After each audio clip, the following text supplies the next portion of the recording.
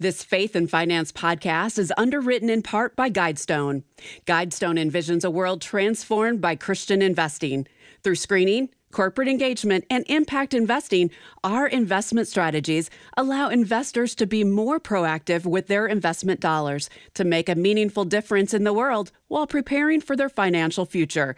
Learn more at guidestonefunds.com/faith.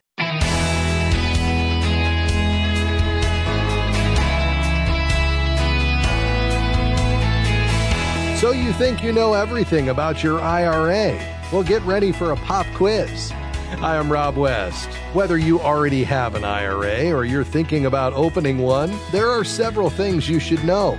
And what better way to measure the depth of your knowledge than a little test? We'll take one today, and then it's on to your calls at 800-525-7000. That's 800-525-7000. This is Faith and Finance. Biblical wisdom for your financial decisions. Okay, first a little inspiration. Proverbs 18:15 reads, "An intelligent heart acquires knowledge, and the ear of the wise seeks knowledge." So let's seek some knowledge about IRAs. Here's our little quiz, and don't worry, this won't count toward your final grade. All right, just to make this easy, these will all be true or false questions. Number one, you can't open an individual retirement account if you already have a qualified retirement plan with your employer. True or false? It's actually false. An IRA can be a great way to supplement your retirement savings even if you have a 401k or 403b with your employer. In 2023, you can contribute up to $6,500 to a traditional or Roth IRA, or $7,500 if you're 50 years or older. You can even have a traditional and Roth IRA, but the combined contributions must not exceed those limits. All right, question number two. You can invest in anything in an IRA. True or false? That one is false. Your IRA isn't an investment in itself. It's more like a bucket that holds your investments, which are managed by the account's custodian. That custodian will offer you a wide variety of investing options, like bonds, money market funds, stocks, and mutual funds. But there are limits. You can't invest in things like whole life insurance policies or physical precious metals. The latter requires a different animal, a self-directed IRA, which is a topic for another time. Okay, question number three. If you should die, your IRA must go through probate and be distributed to your heirs according to your will. True or false? That one, fortunately, is also false. Like many financial accounts, your IRA allows you to name one or more beneficiaries to receive those funds in the event of your untimely death. The beneficiary designation supersedes anything specified in a will and prevents the IRA from going through the sometimes lengthy probate process. You do, however, have to keep the beneficiary designation up to date if you go through a major life change, like the death of a spouse. The custodian can't read your mind, so making your intentions known with a new beneficiary designation is vital. Question number four. At some point, you have to take money out of your IRA. True or false? Unfortunately, that one's true. Traditional IRAs come with required minimum distributions, or RMDs. When you retire, you may not need the income generated by your IRA, and you'd be perfectly content to just let the assets accumulate. Uncle Sam, however, sees it differently. He wants his cut and is only willing to wait so long. That means you'll have to start taking money out of your traditional IRA by April 1st of the year after the year you turn 73 and a half. In 2033, the age for RMDs will be extended to 75. Now, if you're worried that you'll need a calculator and calendar to figure all that out, don't worry. IRA custodians are required to send you an RMD notice by January 31st each year. You really want to pay attention to those notices, by the way, because if you fail to take an RMD on time, the penalty is a whopping 25% of every dollar you failed to withdraw. Here's where a Roth IRA is a better alternative, since it's funded with after-tax dollars and has no required minimum distributions.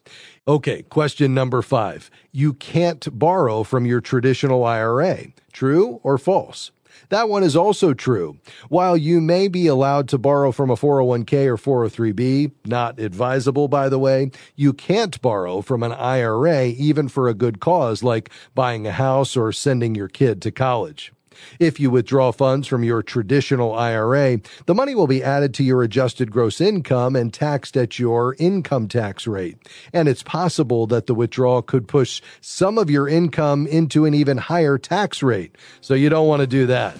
Okay, so those are some of the things you may not have known about an IRA. I hope you did well on our pop quiz, and I hope you had a little fun in the process.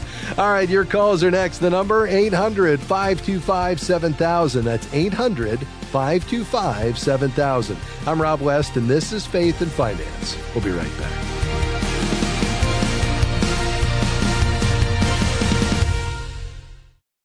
We're grateful for support from Guidestone, whose diversified suite of investment solutions align with Christian values to create positive change in the world. More information is available at GuidestoneFunds.com. Investing involves risk, including potential loss of principal. Carefully consider the investment objectives, risks, charges, and expenses of Guidestone Funds before investing.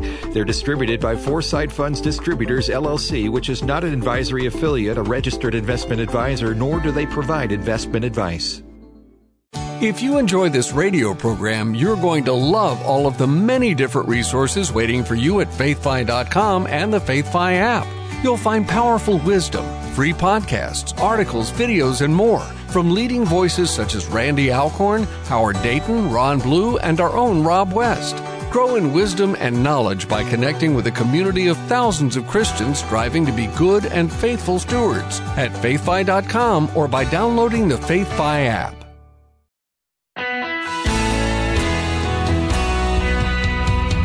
Welcome back to Faith and Finance. I'm Rob West, your host, taking your calls and questions now on anything financial. We'd love to hear from you. 800-525-7000. That's 800-525-7000. We'll tackle whatever you're thinking about. Our promise to you is to be hopeful and encouraging, bring you wisdom from God's Word, the principles and the ideas that we see on the heart of God in Scripture, and apply that to your decisions and choices today so you can be a faithful steward of God's resources. 800-525-7000 is the number to call. Let's begin in Illinois. Hi, Terry. How can I help you, sir? Hi, Rob. I have a question regarding some additional savings that I've accumulated over a little time here. And I'm interested in putting it into a money market fund through an investor that I have a Roth IRA with already. And I'm interested in doing that. But I just didn't know if it's the best time to put it into it now with the way the economy's going and such. Unsure about that. That's why I've held on to it for as long as I did. But now the CD rates are quite high, and so I'm interested in putting it in that. So I'm just kind of in between. They recommend doing more of an aggressive approach if I were to put it in the money market fund. Yeah. Well, money market at a bank, so a money market deposit account, it was going to be guaranteed and FDIC insured. A money market fund is not, because you're going to have a pool of money markets and it's an investment product, and therefore it's not covered by the FDIC. It really comes down to safety, liquidity, and rate. So I guess my question would be, what is this money earmarked for? And along with that, what is the time horizon on it, and how safe do you want this to be in terms of, are you willing to take some risk, or do you really want to stay in guaranteed products? Willing to take some risk. I'm looking for some growth. I mean, it's probably more or less geared towards retirement. I just don't want to relinquish it all right now to something locked into that. I have, some already for emergency fund and such. I have that base. This is just outside of that. So it'd be like, more of a money market fund tied to mutual funds and such through that. Yeah, well, a money market fund is going to give you a fairly modest rate of return, and it's going to be still very safe, even though it's not guaranteed like a money market deposit account or a savings account or a CD, but still on the very conservative end of the risk spectrum and going to give you conservative, type returns. So the returns we're seeing right now are going to be, fairly modest. I think if you're wanting to take a little bit of risk and you've got the right time horizon. And let me just clarify that before I go on. When you say you want this to be available for retirement, how far out are we looking? Probably a 10-year look at it. Okay. Yeah. And also it would be tied to like a mutual funds and such like that. So, yes, there will be some, risk in it. And she kind of recommends more of an aggressive with my timeline. Okay, yeah, and I would agree with that, and that's where I was going to go next. I wouldn't, and maybe it's just the terminology, but that's not considered a money market fund. A money market fund is just a mutual fund of money markets that are very safe. So those are very short-term bills, bonds, and notes that are being bought and sold to create that very conservative portfolio. But I think given your 10-year time horizon and the fact that you have that emergency fund, you're willing to take a little bit of risk, you want to grow this, putting it into mutual funds, maybe that's what you heard her say, is a great way to get some growth out of this, especially with the market down where it is, off its highs from, the pre-pandemic and even following the pandemic. With the last year, we've seen a sell-off in the market. We're going to have a rocky year this year, especially with most economists thinking we have a recession coming around the corner. But your focus wouldn't be this year or even next year or the year after. Your focus is, 10 years plus down the road. And for that reason, I think this would be a great time for you to begin to move it into the market, and using a mutual fund or an exchange traded fund to have maybe a mix of stocks and bonds, I think is a great opportunity for you, especially with the market down. So as the market recovers, whether that's later this year or next year, you'd have the ability to participate that over the next decade and perhaps grow this, beyond what you would get in a CD or something like that. So I'm on board with that strategy, Terry, if that's what you're comfortable with.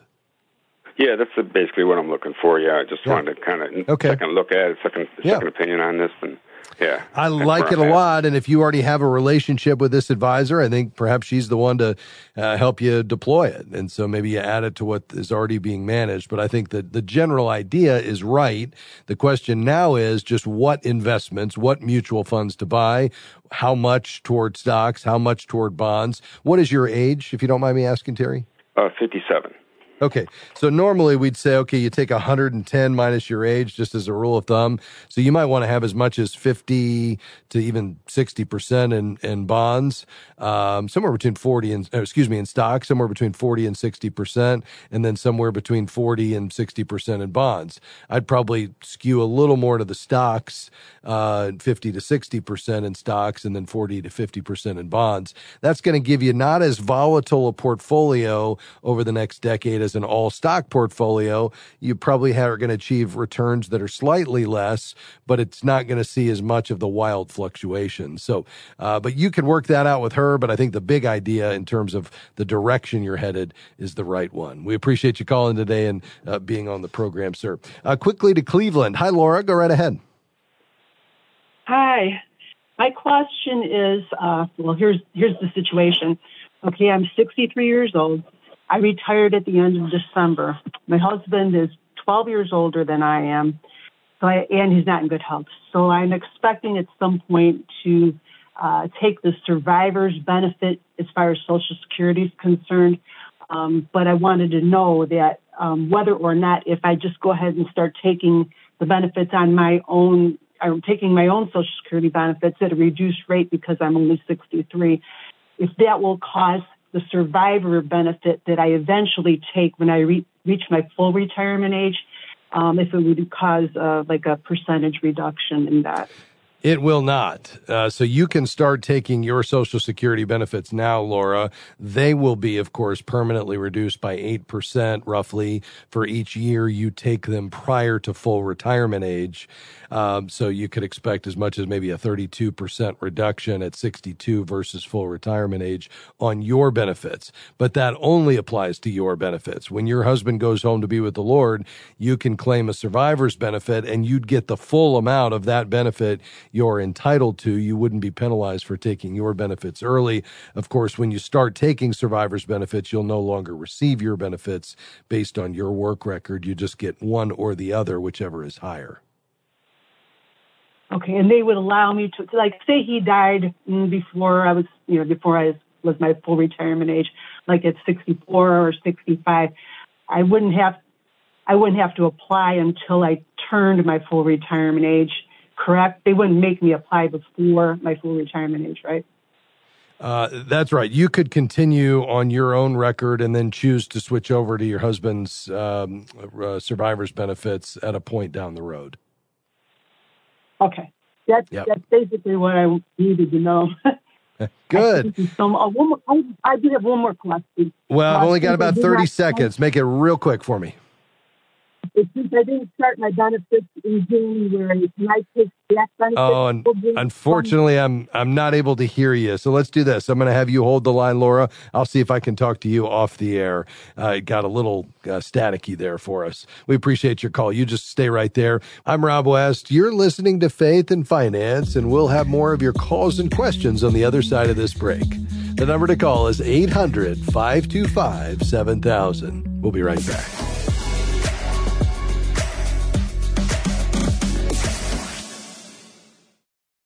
We are grateful for support from Praxis Mutual Funds. Praxis Mutual Funds has 7 impact strategies that are designed to create positive, real-world change. More information is available at praxismutualfunds.com. The fund's investment objectives, risks, charges, and expenses are contained in the prospectus and summary prospectus. This and other information is available at praxismutualfunds.com. Investments involve risk. Principal loss is possible. Foreside Fund Services, LLC. If the heavy burden of debt is robbing you of freedom and peace of mind, Christian Credit Counselors can help. We're a nationwide nonprofit credit counseling organization that has helped over 300,000 individuals in the last 27 years get out of credit card debt 80% faster while honoring that debt in full. To learn how Christian Credit Counselors can help you, visit ChristianCreditCounselors.org. That's ChristianCreditCounselors.org, or call 800-557-1985.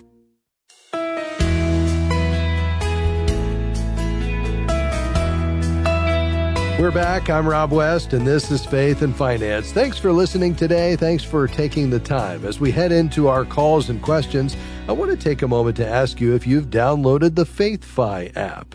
You can use it on your desktop or your mobile device. All right, let's head to the phones. By the way, if you have a question, just call 800-525-7000. That's 800-525-7000. All right, back to the phones we go. The lines are all full, so we're going to move as quickly as we can. Let's go to Cleveland. Hi, Kathy. How can I help you? Hi. Thanks for having me on the air. My question is about taxes and investments. So we have, basically, my husband and I are both middle-aged, and we have grown children, so we just don't have a lot of deductions at this point other than our home. We got hit pretty hard this year with additional taxes beyond what we had taken from our paychecks. So we were trying to prepare better for next year, and instead of doing additional withholdings, we were thinking about taking that same money and putting it into an IRA or something along those lines so that we don't get hit so hard next year. Yeah. What are your thoughts, though, about just going ahead and making the adjustment on the W-4? And that way, if you did nothing, at least you'd come out, even in terms of paying in what you need to. And then if you have the ability to set up maybe an auto payment throughout the year, because now you've got a little bit, extra in your paycheck, you could make that contribution directly. Okay, yeah, that's another way. We were just hoping to, use that money to more of an advantage where, it could set us up for the future as well. Yeah, I see. So your idea would be that because you've got more coming in each month because you're not withholding quite enough, you would go ahead and pay that in during the year to your IRA. The question would just be, can you sync that up in such a way where the total of your contributions gets your adjusted gross income down low enough to where you're kind of matching the, what is required of you in terms of your annual tax liability. That's going to be a little tricky to do. You may be able to do it. I just would hate for you to come out on the short side of that and then all of a sudden find yourself paying some, penalties or interest or both. So I think I would probably feel better just getting that withholding right. And then let's, still look for ways to cut back and fund retirement. Are you all funding retirement through company sponsored plans already? Yes, we are. Okay. And do you feel like you're on track with that?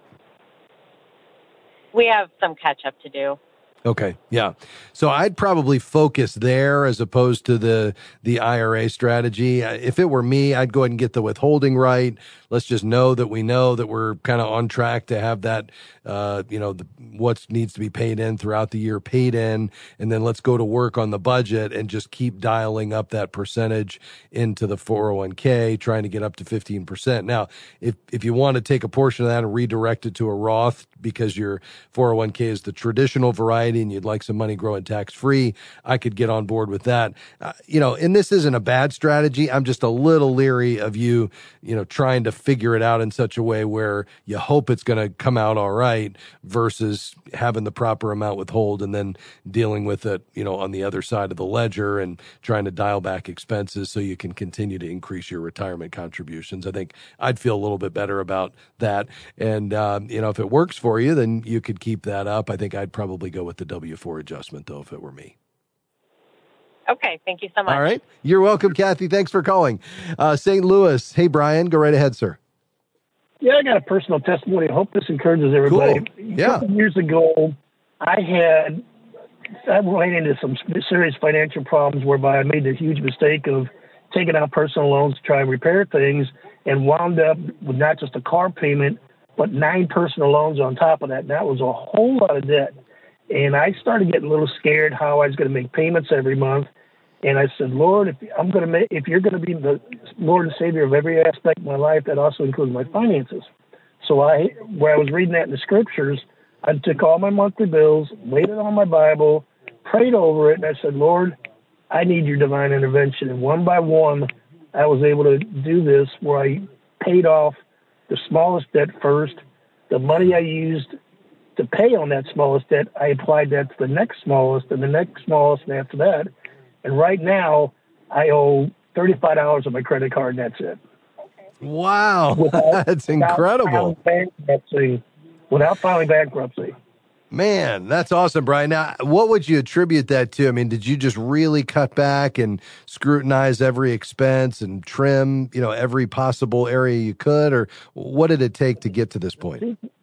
The secret thing I had to realize, and I think a lot of people got to realize, is what is the difference between a want and a need? Like, whoa, Lord, and ever since I did this, God's been opening financial things in my behalf about this and that, and I don't what did I do to deserve this? And he consistently said, obedience has rewards. Oh, wow. That's incredible. It's such a great point because so often we can get those things really confused, can't we? The needs and wants, and we become an endless list of needs and wants. And until we can create some margin in our lives to be able to give as God directs and dump debt like you've been able to do, which puts you in a position so now you can experience some freedom and joy and peace of mind and even the ability to respond to the leading of the Lord in giving.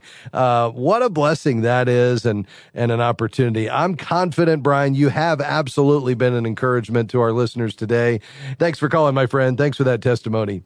All right, let's round out the program today. Back to the phones, quickly to Florida. Hey, Mark, how are you? Not doing fine, thank you. Good. How can I help? I'm thinking about turning my garage. I have a 2-2 in a garage into a little room that I can rent out to somebody. I have about $200,000 in equity in my house. What is the best way to try to finance this? It should cost me about $30,000 to do you have a first mortgage currently? Yeah. I have $120,000 left on it. Okay. Yeah, I'd probably get a home equity loan, not a line of credit with a variable rate, but a home equity loan that's a fixed rate. They're going to be higher today, obviously, than they were a year or so ago. But, as long as you've got the ability to rent it out, and I would just make sure you check with your municipality to be sure there's not anything that's going to prevent you from renting out the room. Probably not, but it's always good to check, especially if you're putting money into a reno project specifically for this purpose. There was something slowing you down. You'd want to know that ahead of time, but I would use a home equity loan to answer your question. Okay? Okay, is that different than a HELOC, or is that the same thing? It is. It's different than the home equity line of credit. The main difference is the loan's going to give you a stated amount up front, at closing, and they're going to do it at a fixed interest rate, so it won't move up and down. A home equity line of credit's just a line that's available to draw on, but it's going to be a variable rate that moves. I'd go with the loan, not the line of credit. Thanks for your call today. Well, once again, our time went by way too fast, but tune in next time and we'll do it all over again. Before we go, I'd like to thank our incredible production team, Amy, Devin, Jim, Robert, Brandy, Rob, and Ben. Couldn't do it without them. Have a great rest of your day, and I'll see you again next time for another edition of Faith and Finance. Faith and Finance is provided by FaithFi and listeners like you.